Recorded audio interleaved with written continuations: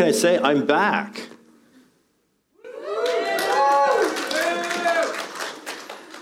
You can tell me what your other two wishes are later, but this one is taken care of for you. And it's been a while, so I thought I probably should, reintroduce myself to some of you and introduce myself to for the first time for some others. So my name is Gary. I'm a high school teacher in Hamilton. I've been happily married for 28 years. My wife, not so much, but I've enjoyed it. And, I guess what should we say here? My likes are kittens, long walks on the beach, and lemon meringue pie. And my dislikes are mean people, paper cuts, and whoever would dare take the last piece of lemon meringue pie. And so that's who I am. And the last time I spoke, and maybe it was prophetic, I don't know, the last time I spoke, it was called My Last Leg. And it was this idea that maybe it was, because that was 5 months ago. And I want to tell you, I learned my lesson. That was the message where I called Mark a crybaby. And I'm off probation, I'm back, and I'm excited to be sharing with you again. And, any week Mark's not here, we call it Free-for-All Saturday, no Mark, no worries. And it's not quite as effective now they videotape it, but that's always the way we've gone about doing it. But I want to start tonight by reminding you of something that I know you've heard before, because we've talked about it here multiple times. It's really hard to be a follower of Jesus and not hear a message on this topic. But I really want to kind of just touch on it before we get to the real content for tonight, because I think tonight's topic, if you will, is one of those things that a lot of people will put in the maybe category. Maybe I'll do that. Maybe that's for other people. That's not really who I am. Other people should probably do that. And I just want to remind us of something that we're taught, that we're not just to be someone who listens and hears, but we're called to be people who do. And again, that's not the point of today's talk, but I think it's fair to say we all have different preferences. We do things differently. For example, some people like to go to theme parks. I don't, because I like to throw up in the privacy of my own home. You'll see I borrowed Mark's picture from last week, is because he was correct. Do not Google image search throwing up. You won't like it. But some people like to go hunting. I don't, because I have an irrational fear that animals will start shooting back at me. And you've probably heard of Squirrel Team 6. But, some people like to read Shakespeare. I don't, because to be honest, he's never read anything that I wrote. And so that's just who I am. I have preferences. We all have preferences. But sometimes we need to remember that when Scripture instructs us to do something, it maybe isn't based on what we think. Maybe it's more based on what God thinks. And so what does the Bible teach? Can we just pick and choose the Scripture we like and maybe leave out the parts we don't? And so the verse we're going to share here in just a second, it's a pretty convicting verse. It's a verse that explains what happens in a lot of churches every Saturday night, every Sunday morning around the world, where people kind of come to church as if that was the point of what church is all about, that attendance is the key. And James, the brother of Jesus, and I know as soon as I said that, there's always one in every group. Somebody's like, excuse me, James is the half-brother of Jesus, same mom, different dad. Okay, I get it. Correct, half-brother. That's the same person, though. Same person that goes, excuse me, you don't need a parachute to go skydiving. You only need it if you want to go skydiving twice. And so, yes, correct, but we're just going to move past it. We're going to share this verse from James, chapter 1, and it simply says this: but don't just listen to God's word. You must do what it says. Otherwise, you're only fooling yourselves. For if you listen to the word and don't obey, it is like glancing at your face in a mirror. You see yourself, walk away, and forget what you look like. But if you look carefully into the perfect law that sets you free, and if you do what it says and don't forget what you heard, then God will bless you for doing it. And again, I think we've all heard that, right? And it's one of these opportunities, though, I really want to focus in on that word do. And I think it's a perfect opportunity to once again play my favorite game. Let's take a peek at the Greek. And so we have our game board up at the front here, and we're just going to work our way through it. And this doesn't work unless it appears. So if it's not going to appear, just tell me, and I'll just. Okay, here it comes. All right. So here is our Greek word of the day. Now, I struggled right off the bat with the first one. The first one is meant to be a suckling pig at a luau, and this would be a common side dish. Poi. Very good. Why can't I use a picture of poi? Well, poi is basically mashed root vegetables, and every time I looked for a picture of poi, it looked like one of those little poop emojis. So we're going to use that to simplify the word poi. Who is this gentleman in the middle? Fonzie, Arthur Fonzarelli, right? And what does Fonzie say? A, that's right. So we got A in the middle. Can I just speak to anybody who's under 40 right here, right now, just for a second? That's what passed for a sex symbol in the 70s. And can I just say it was a different time? I don't know. And finally, what's this? What's the last one? Taser, right? You all knew it, right? A few weeks ago, Mark said, has anybody ever been tased? And he said, I'm asking the wrong people, and yet you all knew what that was, so I'm not sure about that. But that's right, we have poiates. The word is poiates, and it's the word for do. Now, do is a verb. Gary, it's an adverb, yes. But it's a verb, it's an action word, right? Except this isn't. This is a noun. And a noun is the label you give for things or people. And so when we actually look at this word, if you look at the King James Version, it doesn't say you must do what it says. It simply says be a doer. Because that's this idea that you are not, it is not something to be done. It is a call to be a people who get things done. Don't be a person who doesn't, to simply be a person who does. And it basically says, can I get a little bit more light? We'll edit this out later. I didn't bring my reading glasses. I'm kind of flying blind up here. Can I borrow yours? Would that be all right? Here we go. Okay, so it says, so James is really what he's saying in that section. He's saying, listen, don't deceive yourself into thinking, wow, I really did something. I went to church.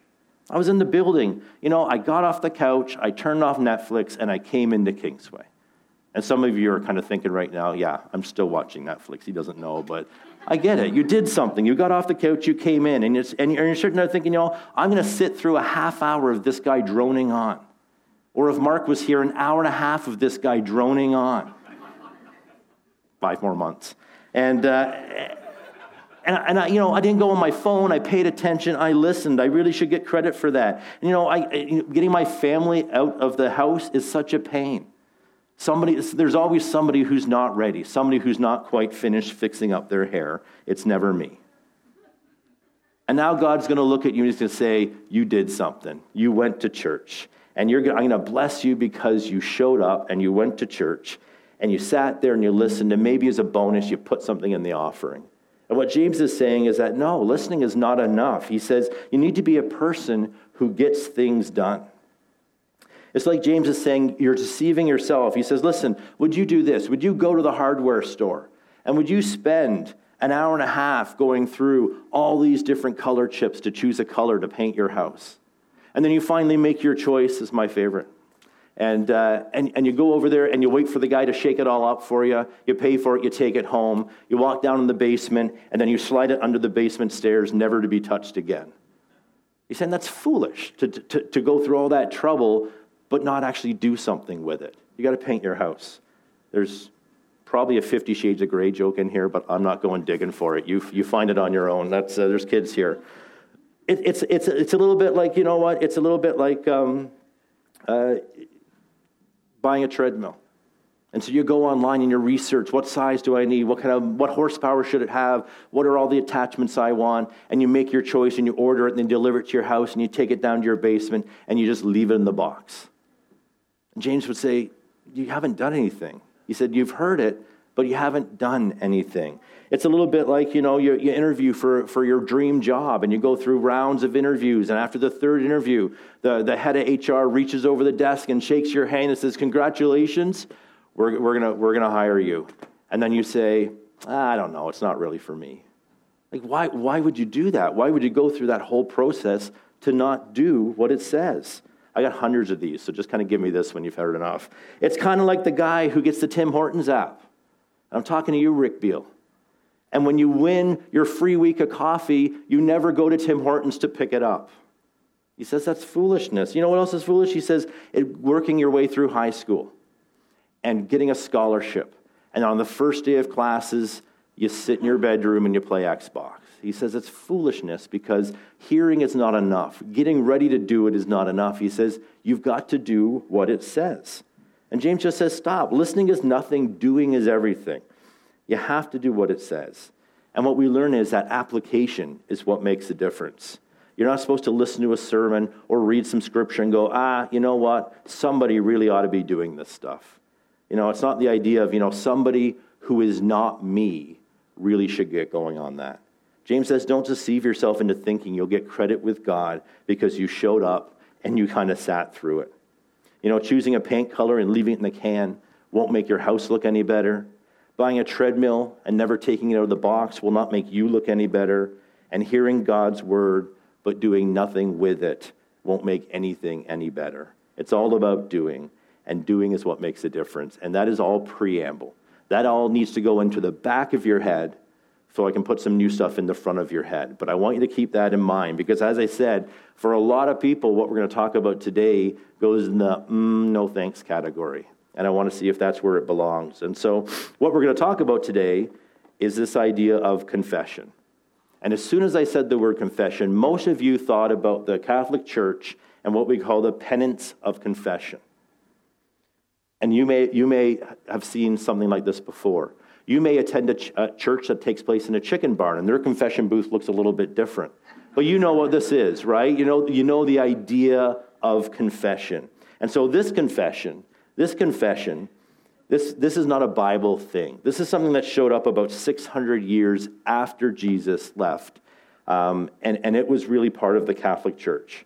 And it's always been a huge mystery to me what happens in there, because I'm not Catholic. But I always want to know what happens in there. I always think it's something like this. The priest is in there, and he's got one of these scoreboards. And I'm going to share with him what's going on, and he's going to be keeping track. This is what mine would probably look like most weeks, right? I don't know what they do in there, but here's what we're kind of meant to believe, that going through a process, and this is where they get this word penance from, going through a process is going to make you feel better about where you are and your relationship with God. And it's this word penance. You know where that word comes from? It comes from the word repentance. But they are very different words. Repentance is way harder than penance. Penance is a process you go through. But repentance means, I'm not going to do this anymore. It's a turning away, literally a physical turning away from the thing that you want to stop doing, no matter what that thing is. And so I get why people like penance way better than repentance, because on some level, we probably want to do it some more. If you honestly look at your life, can you not say there's some sin, there's something that you just have trouble letting go of? And I think at some level, it's because we want to keep doing it. In the Old Testament times, you would only confess your sin to a priest once. You would go to temple, and you would tell him what was going on. And the expectation was you wouldn't be back, because once you confessed that sin, you were now on the road to repentance. You weren't going to do it anymore. So over time, confession really became kind of about me. It kind of became about me feeling better about what's going on in my life. And it really is this connection between our conscience and ourselves. But if you go through and you look at every reference to the word confession throughout the Bible, Old Testament and New, you will never find a connection between confession and clearing your conscience. That's not what it was for. John Wycliffe, he was writing in the 1300s. And if you're 800 years old, and you're wondering, what is happening in the back? So everybody stare at Zane for a second. Everybody stare at Zane. Staring at Zane. Staring at Zane. Well, he's on the wrong. I hear pages flipping. We're not cutting this out, Zane. This is going out online. Okay, so you'll see him in a second here. He's a frightening guy. And again, if you're under the age of 800 right now, all I can tell you was that he's considered a great sex symbol of his age. But again, it was a different time. But he was really seen as, he's not really the father of the modern Protestant movement, but he's kind of more like the weird uncle of the Protestant movement. He was 100 years before Martin Luther was writing. And what he simply said was this. He said, private confession was not ordered by Christ, and it was not used by the apostles. This word, private confession. And the Catholic Church did not care for that, and he died very soon after. I don't know why I laughed when I said that. It's not funny, but he died very soon after that, because this was a time when the church had absolute power over the decisions people would make.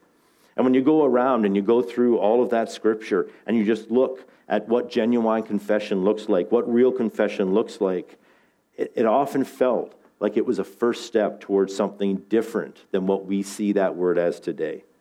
And what it really points to is this idea that genuine confession serves as a first step towards repentance. And that's because real confession leads to real change. And confession in the Old Testament was associated with and often attached to these three words: restitution, reconciliation, and repentance. Because real confession is when we're going to open up the lid on what's going on with us, and we're going to let someone else, along with God, take a look at what's going on in there. Otherwise, we find ourselves in this trap where we confess the same thing over and over again to God, and yet we don't see our behavior change. But when you embrace confession, the real biblical idea of confession, the way that Scripture teaches, and we're going to take a look at that in just a second, what we find is that it results in change. That we no longer are the people we once were, because that simply is the ultimate goal of confession, repentance. And so, if we go, we'll take look at a few examples. We'll start in the Old Testament. We're actually going to start in Numbers, but just to give you kind of a time frame here, we're talking about a time when the people of Israel had been freed from Egypt. And you know that whole story, Moses, let my people go, all that sort of stuff. And that's the exciting part of the story. But you really got to read the next few chapters, as what we see is that they now head off on their own, and they have no idea how to function as a society. Because here's the thing, if you're part of a slave nation, if you are a slave, you don't have to worry about making rules. You don't have to worry about how things run, because you basically do what you're told. And I'll tell you, we know this as a fact. Pharaoh was not a fan of what we now call inclusionary politics. No public consultations, no focus groups, no opinion polls. He simply set the rules, and all of Israel would follow. And if you don't have any rules, you don't really have a society. You just have a people who are in limbo, and you don't really have to think for yourself. So we now find them, they're free from Egypt, and God then gives them governance. And that's what a lot of the books at the beginning of the Bible are all about, laying out what we now call the law. And in Numbers 5, verses 5 to 7, we see a use of this word confession. It says, "Then the Lord said to Moses, 'Give the following instructions to the people of Israel. If any of the people, men or women, betray the Lord by doing wrong to another person, they are guilty. They must confess their sin and make full restitution for what they have done, adding an additional 20% and returning it to the person who was wronged.'" I'm just going to leave that out for a second because I want us to notice something there. So this is anything that you might be considered something that you would do wrong to another person. It could be something you said, something you did, something you stole, something you lied about, someone you betrayed, someone you talked about behind their back, someone you can fill in your own blank. Think about that for a moment. How would you fill in that blank? But look at verse 6. It says, "Anybody who mistreats someone in any way is unfaithful to the Lord." I'm going to read it again because none of you gasped. That is shocking information. Here's what it says. "If you mistreat a person, you have betrayed the Lord." I don't think we often see it that way, because I think we like to split things apart. I think we like to be able to split things apart, and we can kind of say to ourselves, I love God, but I hate that person. I love God, but I can't stand that person. And we think that's okay as long as we tell God we love him, and we try not to kind of provoke anything with that other person. And God says, when you hurt someone, you have betrayed me. You have betrayed God. And so it's this Old Testament system that he sets up here. He says this. He said, confession is when I come to you saying, I stole something, I wasn't fair to you, I cheated, I said something I shouldn't have said, whatever it might be. And first of all, God, I'm really, really sorry. And God is going, I'm so glad you're sorry. I love your heart. But now I want you to go make this right with the other person. Go confess to them. And then what we tend to say is something like, well, I confessed to you, didn't I? I mean, isn't that enough? You're God. I confessed what I did to you. Isn't that enough? And God says it's not enough. He said, when you wronged another person, you've betrayed me. I want you to go make it right with that other person. And in this case, this is the law. It actually says, I want you to fix it and I want you to pay 20% more for whatever it is, if there's a monetary connection to it. And if you think about the Old Testament, there was an awful lot of eye for eye, tooth for tooth, right? So if you had done something wrong, there was a tangible penalty. And he says, I want you to do that plus 20%. And now some of you are saying, and it's the same person who mentioned James is his half-brother, you're saying, we're not under the law anymore. And that is correct. But what the best thing about reading the Old Testament is that we can see what God's heart is. We can see what God cares about, because God does not change. The law is no longer the law we live under, but the God who wrote that law is still the God that we serve. And it's about restitution. It's about making things right with the person that you've wronged. It's about reconciliation. It's about repairing that relationship with that person that you have wronged. And it's about repentance. It's about you changing your actions so you won't continue to wrong the person that you have wronged. And so this law was given. And for hundreds and hundreds and hundreds of years, the Jews are keeping the laws, at least the best they can. But then one day Jesus shows up on the scene. And he's all about a new covenant. And we know the story, and we'll talk about it just here in a second, but we know there were times when Jesus was exceedingly popular. We know there was times when Jesus was exceedingly unpopular with the people. This was at a time when he was exceedingly popular. Crowds followed him everywhere, chanting his name. Every time he spoke, thousands would show up to listen. And so Jesus is walking down the road, and it's so cool to see how excited people are to be in his presence. And everywhere he goes, there are crowds and crowds and crowds. And he's walking down the street, and he's a miracle worker. Everybody's heard about what he's done. Everybody's heard his teaching. He is beyond being a rock star. I mean, this is like Beatlemania on steroids. Everybody is just screaming when they see him. They're so excited. And then we hear about this man, and we're told that he's too short to see Jesus. And who am I talking about? Zacchaeus, right? We sing songs about Zacchaeus. What do we sing? Zacchaeus is yeah. There's another one. I don't know if you've heard this one. This is a real one. If you're watching from home, I hope you sang along, because it kind of died in here quickly. But I hope you sang along at home. There's another one, and it starts like this. It says, I'm short and fat, and I'm not too pretty. Do you know that one? It's a Zacchaeus song. It's the Donut Man. I have it on VHS. I can show it to you. Have you ever wondered, like one day you're going to meet Zacchaeus in heaven? Have you ever wondered how awkward it's going to be when you meet Zacchaeus in heaven? Because I can only imagine, that if he walks up to you and he looks you right in the eyes, or I guess it'd be more like he looks you right in the eyes and he says, sing the song.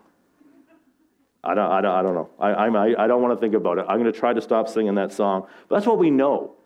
It's funny. I Googled just Zacchaeus, and the first 20 things were kids' videos, kids' lessons. It's important that the kids know that Zacchaeus was short. I'll tell you that much. But we read this section, and we hear about this man who climbs a tree.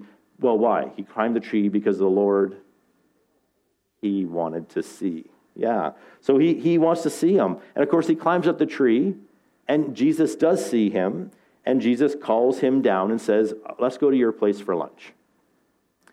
And that's not shocking for us, because we're like, well, Jesus was really cool, and, everybody loved him, and so he saw this guy who was really trying hard to be a part of what was going on, so he called him down. That wasn't really what everybody else was doing. I can only imagine what the disciples were saying. We're just told they grumbled. I'm not sure what that means. But I really think they probably thought that Jesus didn't know who he was calling down. They're looking at each other and they're going like there's no reason why Jesus should be talking to this guy. But he does. And what we find out is that he's a tax collector. And suddenly it makes total sense. And I know I've talked to you guys 100 times about tax collectors and how it's not like the people who work at the CRA. And I've told you all many times about my wife's tax evasion problems. I've shared that, right? And the eventual trial and incarceration. I've walked you through that story. But what are you shaking your head for? Part of that story is true. I'll let you guess. But this was a different time, because these were people who weren't just doing a job where people resented having to pay taxes. These were people who were hired by Rome to collect taxes. And what they would simply do is they would be told, here's what you need to collect from people. Go collect it. And they would be giving a small regiment of Roman guards to make sure if anybody had a problem, they would take care of that rather quickly. So human nature, people being what they are, they would just charge way more than they were supposed to. And anything they made extra, they could just keep. And so people absolutely hated tax collectors. And so as long as Rome got what they wanted, Rome was happy. And we find out that Zacchaeus was actually kind of like an overseer of other tax collectors. He was like the regional manager. And he's collecting all this extra taxes from multiple different people. And so he is absolutely disliked. And it's interesting in the Bible, on numerous occasions, they remind us that it's not really fair to call regular sinners and put them in the same category as tax collectors. They made a new category. In one place it says there were many vile sinners and even worse tax collectors. It was this idea that they were the worst of the worst. And it was not the sort of thing you would do as a religious leader, that you would befriend and start talking to and spend time with somebody who was so hated and so disrespected. But he did, and they go off for we assume it's lunch. And as a result, what we see is that Zacchaeus kind of has this, I guess, a coming to Jesus moment, for lack of a better term, but he has this moment where he suddenly kind of is affected by what's going on. And in Luke chapter 19, verse 8, we read this verse. It says, "Meanwhile, Zacchaeus stood before the Lord and said, 'I will give half my wealth to the poor, Lord, and if I have cheated people, if I have cheated people on their taxes, I will give them back 4 times as much.'" Now, we have no idea what Jesus was saying that prompted this. Maybe Jesus was teaching on about being righteous. Maybe he was teaching on being fair to other people. Maybe he was teaching about confessing. We don't know. And maybe he wasn't even teaching anything on that topic. Maybe it was simply Zacchaeus, being in the presence of Jesus, realized, not that he didn't know before, but realized what he was doing. And he comes to this moment where he says this. He says, I'm gonna make it right.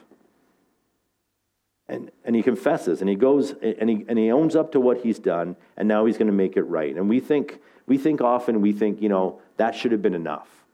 Wouldn't that have been enough that he had just said to Jesus, "I'm going to stop"? Jesus would be great. That's what I want you to do. I want you to live a life free of sin. Well, I'm going to stop. But he doesn't. He says, I'm going to make it right. Because here's the thing. If you're going to issue refunds to people you've stolen from, you have to speak to the people you've stolen from. He didn't sneak up to their house at night and throw it through a window. He was going to have to face these people that he had stolen from and return that to them. And when Jesus hears him say this, when he sees that he's shining this light on what's going on with him, Jesus basically says, "That's awesome." I mean, what he literally said was, "Salvation has come to your home today. For this man has shown himself to be a true son of Abraham." And what he's really saying is, this is awesome. He didn't ask him to do this, but this is how Zacchaeus decided to respond to being in the presence of Jesus. And again, we see this connection between our confession and our relationship with God. This statement, "Salvation has come to this home today." This is connecting Jesus to this man's decision. And Jesus didn't say, "No, you know what? You don't need to pay people back because that's going to be awkward. It's going to be embarrassing for you. Don't worry about it. Just stop sinning in the future." He doesn't say that. He basically says, "This is awesome. This is what I want you to do." And so we assume that Zacchaeus heads off at some point. Kind of reminds me of the woman who was caught in adultery, the act of adultery. When we hear that story, we see that Jesus forgives her, but then he doesn't just say, "Okay, get back out there." He says, "Now I want you to stop living a life of sin." And Jesus says absolutely that the goal of confession, the goal of real confession, is to lead to change. And here's why. If Zacchaeus is going to go through all the trouble of making things right with all of these people, he's going to go through all that trouble of paying back the people he's robbed and giving them 4 times as much. Guess what Zacchaeus is not going to do moving forward? He's not going to keep stealing from people at the tax collector's booth. Can you imagine him the next day? He's back out there. Everybody's heard about Zacchaeus. He's giving money back to people, and he makes his way back to his booth, and he sits down, and he says, "All right, you owe 7 denarii. Let's call it 10. Well, of course not. He's gone public with it. He's confessed what he's done, and we see a change of behavior. It's a huge difference to simply saying, "I know I've done wrong. and I'm going to ask God to forgive me, we already know the answer to that. God will forgive you. How many times? Infinite number of times. But what God seeks is a change. What God seeks is repentance, to move into the point where you don't do it anymore. So we'll go one more passage. The next verse is from James, the same guy that we talked about at the beginning. And he's explaining the concept of confession, and he's talking to a much wider audience. And this is a great verse because he's talking to a group of people, not an individual person like with Zacchaeus. And what he says is, it doesn't change what we've just learned about confession, but it actually kind of widens it to involve more people, I think. And this is what James says in the first half of James 5:16. We're going to look at the whole section in a second. But in the first half of James 5:16, it simply says this: confess your sins to each other and pray for each other so that you may be healed. And I think many of us say to ourselves, yeah, no, that's going to be awkward. That's going to be really hard. That's going to be a really difficult thing for me to approach another person and say, I've done something wrong. It's not something that we naturally want to do. So why are we called to do it? We tend to say, and we go back to that quote earlier, I like my private confession with God because it's easier in some way. And I can't explain how it's easier, but it's easier than actually facing up to someone you have wronged and making things right. And it's that confessing of your sins to each other. And what we're afraid of is when I start to do that, people are going to see a little bit of the real me. People are going to see the non-perfect version of me that I present in church. People are going to see, these areas of life where I have sinned. And you know what's going to happen? It's going to cause me to have to change. I'm going to have to repent. I'm going to have to bring about change because that's the goal of real confession. Real confession leads to real change. And when we read this larger context, I want to make sure we don't just gloss over this. This is a larger instruction that James is talking to people in the church. And he says this: are any of you suffering hardships? You should pray. Are any of you happy? You should sing praises. Are any of you, and these any of you statements are key. Are any of you sick? You should call the elders of the church to come and pray over you, anointing you with oil in the name of the Lord. Such a prayer offered in faith will heal the sick, and the Lord will make you well. And if you have committed any sins, you will be forgiven. Confess your sins to each other and pray for each other so that you may be healed. The earnest prayer of a righteous person has great power and produces wonderful results. This was not a one-off statement about confession. He says, when you are together, here's how I want you to be. I want you to be singing together. I want you to share with each other what's going on in your lives. I want you to admit what you're struggling with. Carefully admit what you're struggling with someone so that you can see change come to your life. He's saying open up your lives with each other. Open up the part of your life that you don't really let other people see. And he says when you do that, you're letting a little bit of God's light shine in there because, if we know what James knows, it's simply this, that many of us know from experience and many of us have learned the hard way that, it's a secret sin in your life is a little bit like a splinter. The longer it's in there, the worse it gets. The best thing you can do with a splinter is to get it out, and the best thing you can do with a secret sin is that just keeps happening over and over again in your life is, of course, you're going to talk to God about it, but then you need to talk to someone else. God says, I know you're sorry. You don't have to tell me you're sorry anymore. I know that. What I would really like you to do, though, is I want you to change that behavior. And one of the ways he gives us to do that is this idea of confession, because real confession leads to real change. And if I could just get a little more personal with you just for a quick second, the bottom line is this: if you have kind of that secret sin, that secret habit that you just have a hard time kicking, you're in this rhythm of kind of committing this same sin over and over, it keeps coming back to you, and then you pray to God about it, and you feel a little bit better, but it doesn't change your behavior.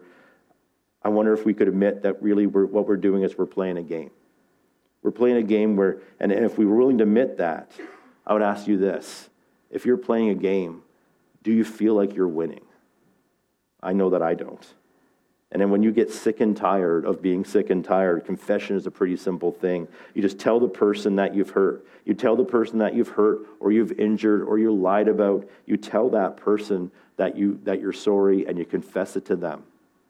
Their response is not your responsibility. You confess it to them. And if it's more of a habit or a secret sin that doesn't really have a victim, but it's something in your life that is just running you ragged, would you tell somebody who can help? Tell somebody who can help. Because if you don't have somebody that you might be able to say, here's somebody I can basically tell them and call myself out to them, is there somebody in your life that you can trust to share that with? And so what do you need to tell and who do you need to tell becomes our motto. And for people, if you're ready, if you're willing and able and ready for a change, it really is as easy as that. But it's also really is as hard as that. It's a difficult thing because confession is extremely powerful. It's extremely powerful to do this, but it's really this kind of procession. I don't know if I start with the right letter, I'll probably get the word right. It's this procession of events in your life. And so the question has to be, how do you bridge that gap? How do you know how to do this? And because, needing to confess to one another, you have to be, you can't just, announce it from the street corners. That's not what we're called to do. You have to think about what's appropriate. Because if not, I think it can actually be dangerous to share things about yourself with people who don't necessarily care about you. And so I would start by saying this: do you have a small group experience in your life? Because I would argue that small group experience becomes a breeding ground for finding people you can trust and finding people you can talk to. Do you have a home church? Are you in a men's group, a women's group, a small group, a volunteer group here at Kingsway? Are you in a starting point group? Do you have a Bible study group?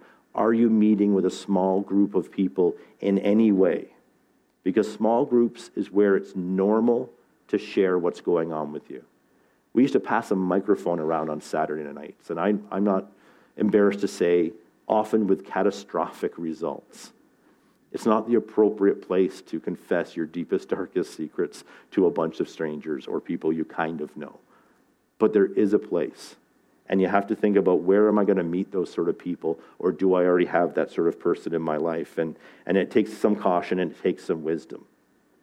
I'll tell you, for me, it was about 10 or 12 years ago that I realized that I had been playing this game, and I've been playing pretty hard at this game. And I met a man named Don. And Don opened, I still to this day cannot say why I opened up my life to this man, but I did. I told him what was going on with me. I told him how my marriage was broken. I told him how I felt a failure as a father. I told him how I was basically making everybody around me miserable because I had such a self-centered life. And as soon as I told him, I started to realize I had to change. I couldn't meet with Don every week and spend time with Don every week and have a conversation with Don every week about how terrible I still was. It's an amazing thing that I can't explain why it mattered so much to me how Don responded to what was going on in my life, but I could just gloss over things with God. I could do a 15-second prayer with God and feel better about myself, but I felt like I had to talk to Don and be real with him. It's an amazing thing, and that's why I believe God gave us confession, is this understanding that God created us, God knows how we work, God knows that there's a difference between telling somebody we trust and just murmuring it in a prayer to ourselves, and that level of confession is really what can help us get to the point where we see repentance. We see our life changing, that we're no longer doing the things that we don't want to do. And so, who do you need to tell, and what do you need to tell them? And I think if you're ready to get serious about this sort of thing, it's going to take some thinking. It's going to take some conversations, and you're going to have to find that person that you feel you can trust and you can share with. But beyond that, if you have hurt someone, if you have somebody in your life with a strained relationship, and you can even claim part of the responsibility for that, God calls you to confess that. God calls you to tell them what happened. You can't control their response, but you can be faithful to God's request. And I think it's as simple as this, that once we believe that real confession leads to real change, I believe that our real confession can lead to our real repentance.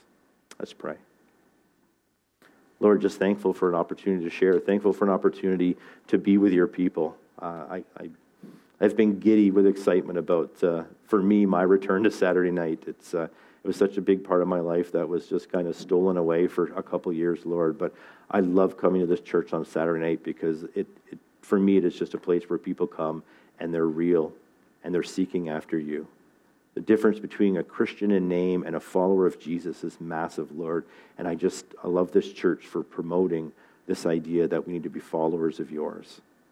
We're not simply playing a game. We're not simply, hearing but not doing, Lord. We want to become more like you. And to do that, we need to change who we are. Thankful for that, Lord. Thankful for everyone here tonight. Just pray for everyone as they leave tonight that they would not be discouraged by what they've heard, but rather encouraged. But they also, Lord, they would not just forget the need to find that person in their lives that they can share.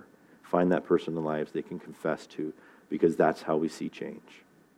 I'm just so thankful for that, Lord. Just pray this in your precious name, Jesus. Amen.